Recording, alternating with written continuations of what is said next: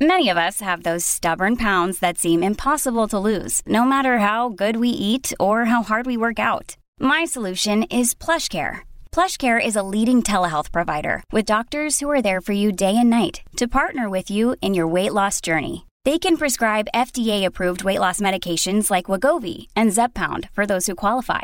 Plus, they accept most insurance plans. To get started, visit plushcare.com/weightloss. That's plushcare.com/weightloss. As you know, Health Canada has approved an antiviral drug for treatment of COVID-19. It's a drug called Paxlovid. Problem is here, it's really, really hard to find this drug. And the criteria for eligible patients is pretty restrictive too. And you've got a process involved. And as you know, whenever you've got a process involved, you're talking about time. Well, Canada's pharmacy associations have stuck their hands up and saying, hey, we can help. We can be part of the solution here.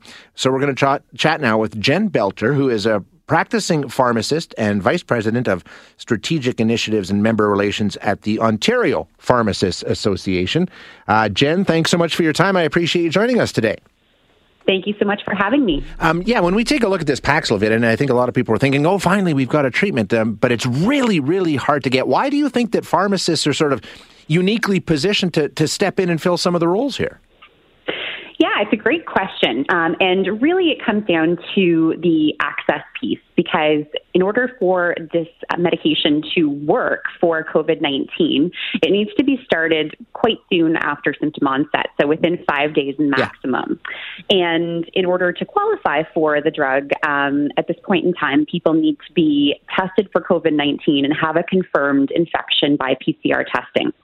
And because of the PCR testing program in place in some community pharmacies across Canada, there's a unique opportunity to use the footprint we have with the testing, combine it with the medication and clinical expertise of pharmacists who, our day-to-day is managing the appropriateness of medications and drug interactions and so forth, and then have that opportunity to provide that rapid access in a safe and quality manner, and then, help our colleagues with things like monitoring and follow-up after the fact with these patients.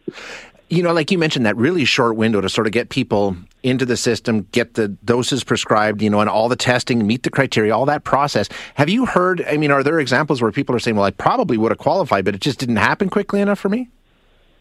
I haven't been hearing necessarily on the ground at this point in time here in Ontario, but we also have quite a restrictive program in our province where, certain eligibility criteria, it's mainly people of certain ages with disease states who are unvaccinated who qualify. So because of the way in which people access the drug right now, they're not really coming to pharmacy to look for it, but I'm sure there are instances where there have been logistical challenges to getting it, and people maybe would have qualified but didn't have the opportunity to be assessed.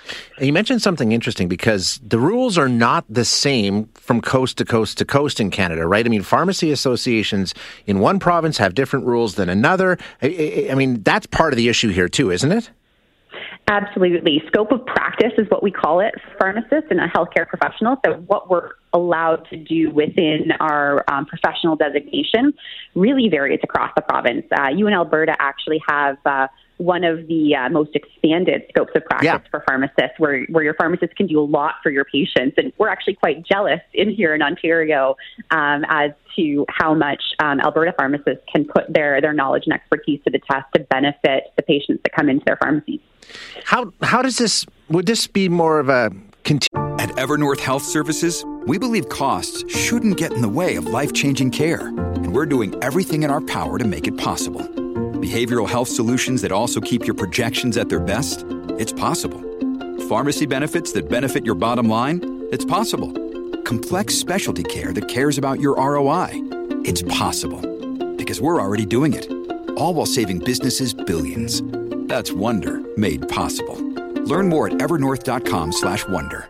Continuation, I guess, for the role that pharmacists have been playing throughout this pandemic. Like you say, a lot of the stuff that goes into this process, you're doing already anyway.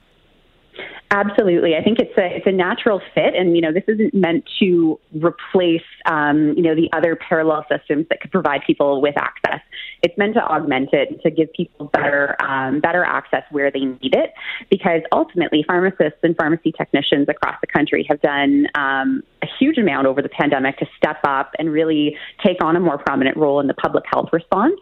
And this would be a natural alignment fitting with the expertise that pharmacists have around whether a medication is appropriate, because Paxlovid itself has a lot of reasons why you wouldn't want to use it, or you might have to adjust the dose in people. And this is where we're the medication experts, so it's a natural fit there. Yeah, I wanted to ask you about that because I don't know anything about this medication. Is there a lot of contraindications, concerns that it could interact poorly with other medications? And does that require a doctor? I mean, realistically, pharmacists are probably better off to deal with that than a lot of doctors are, right?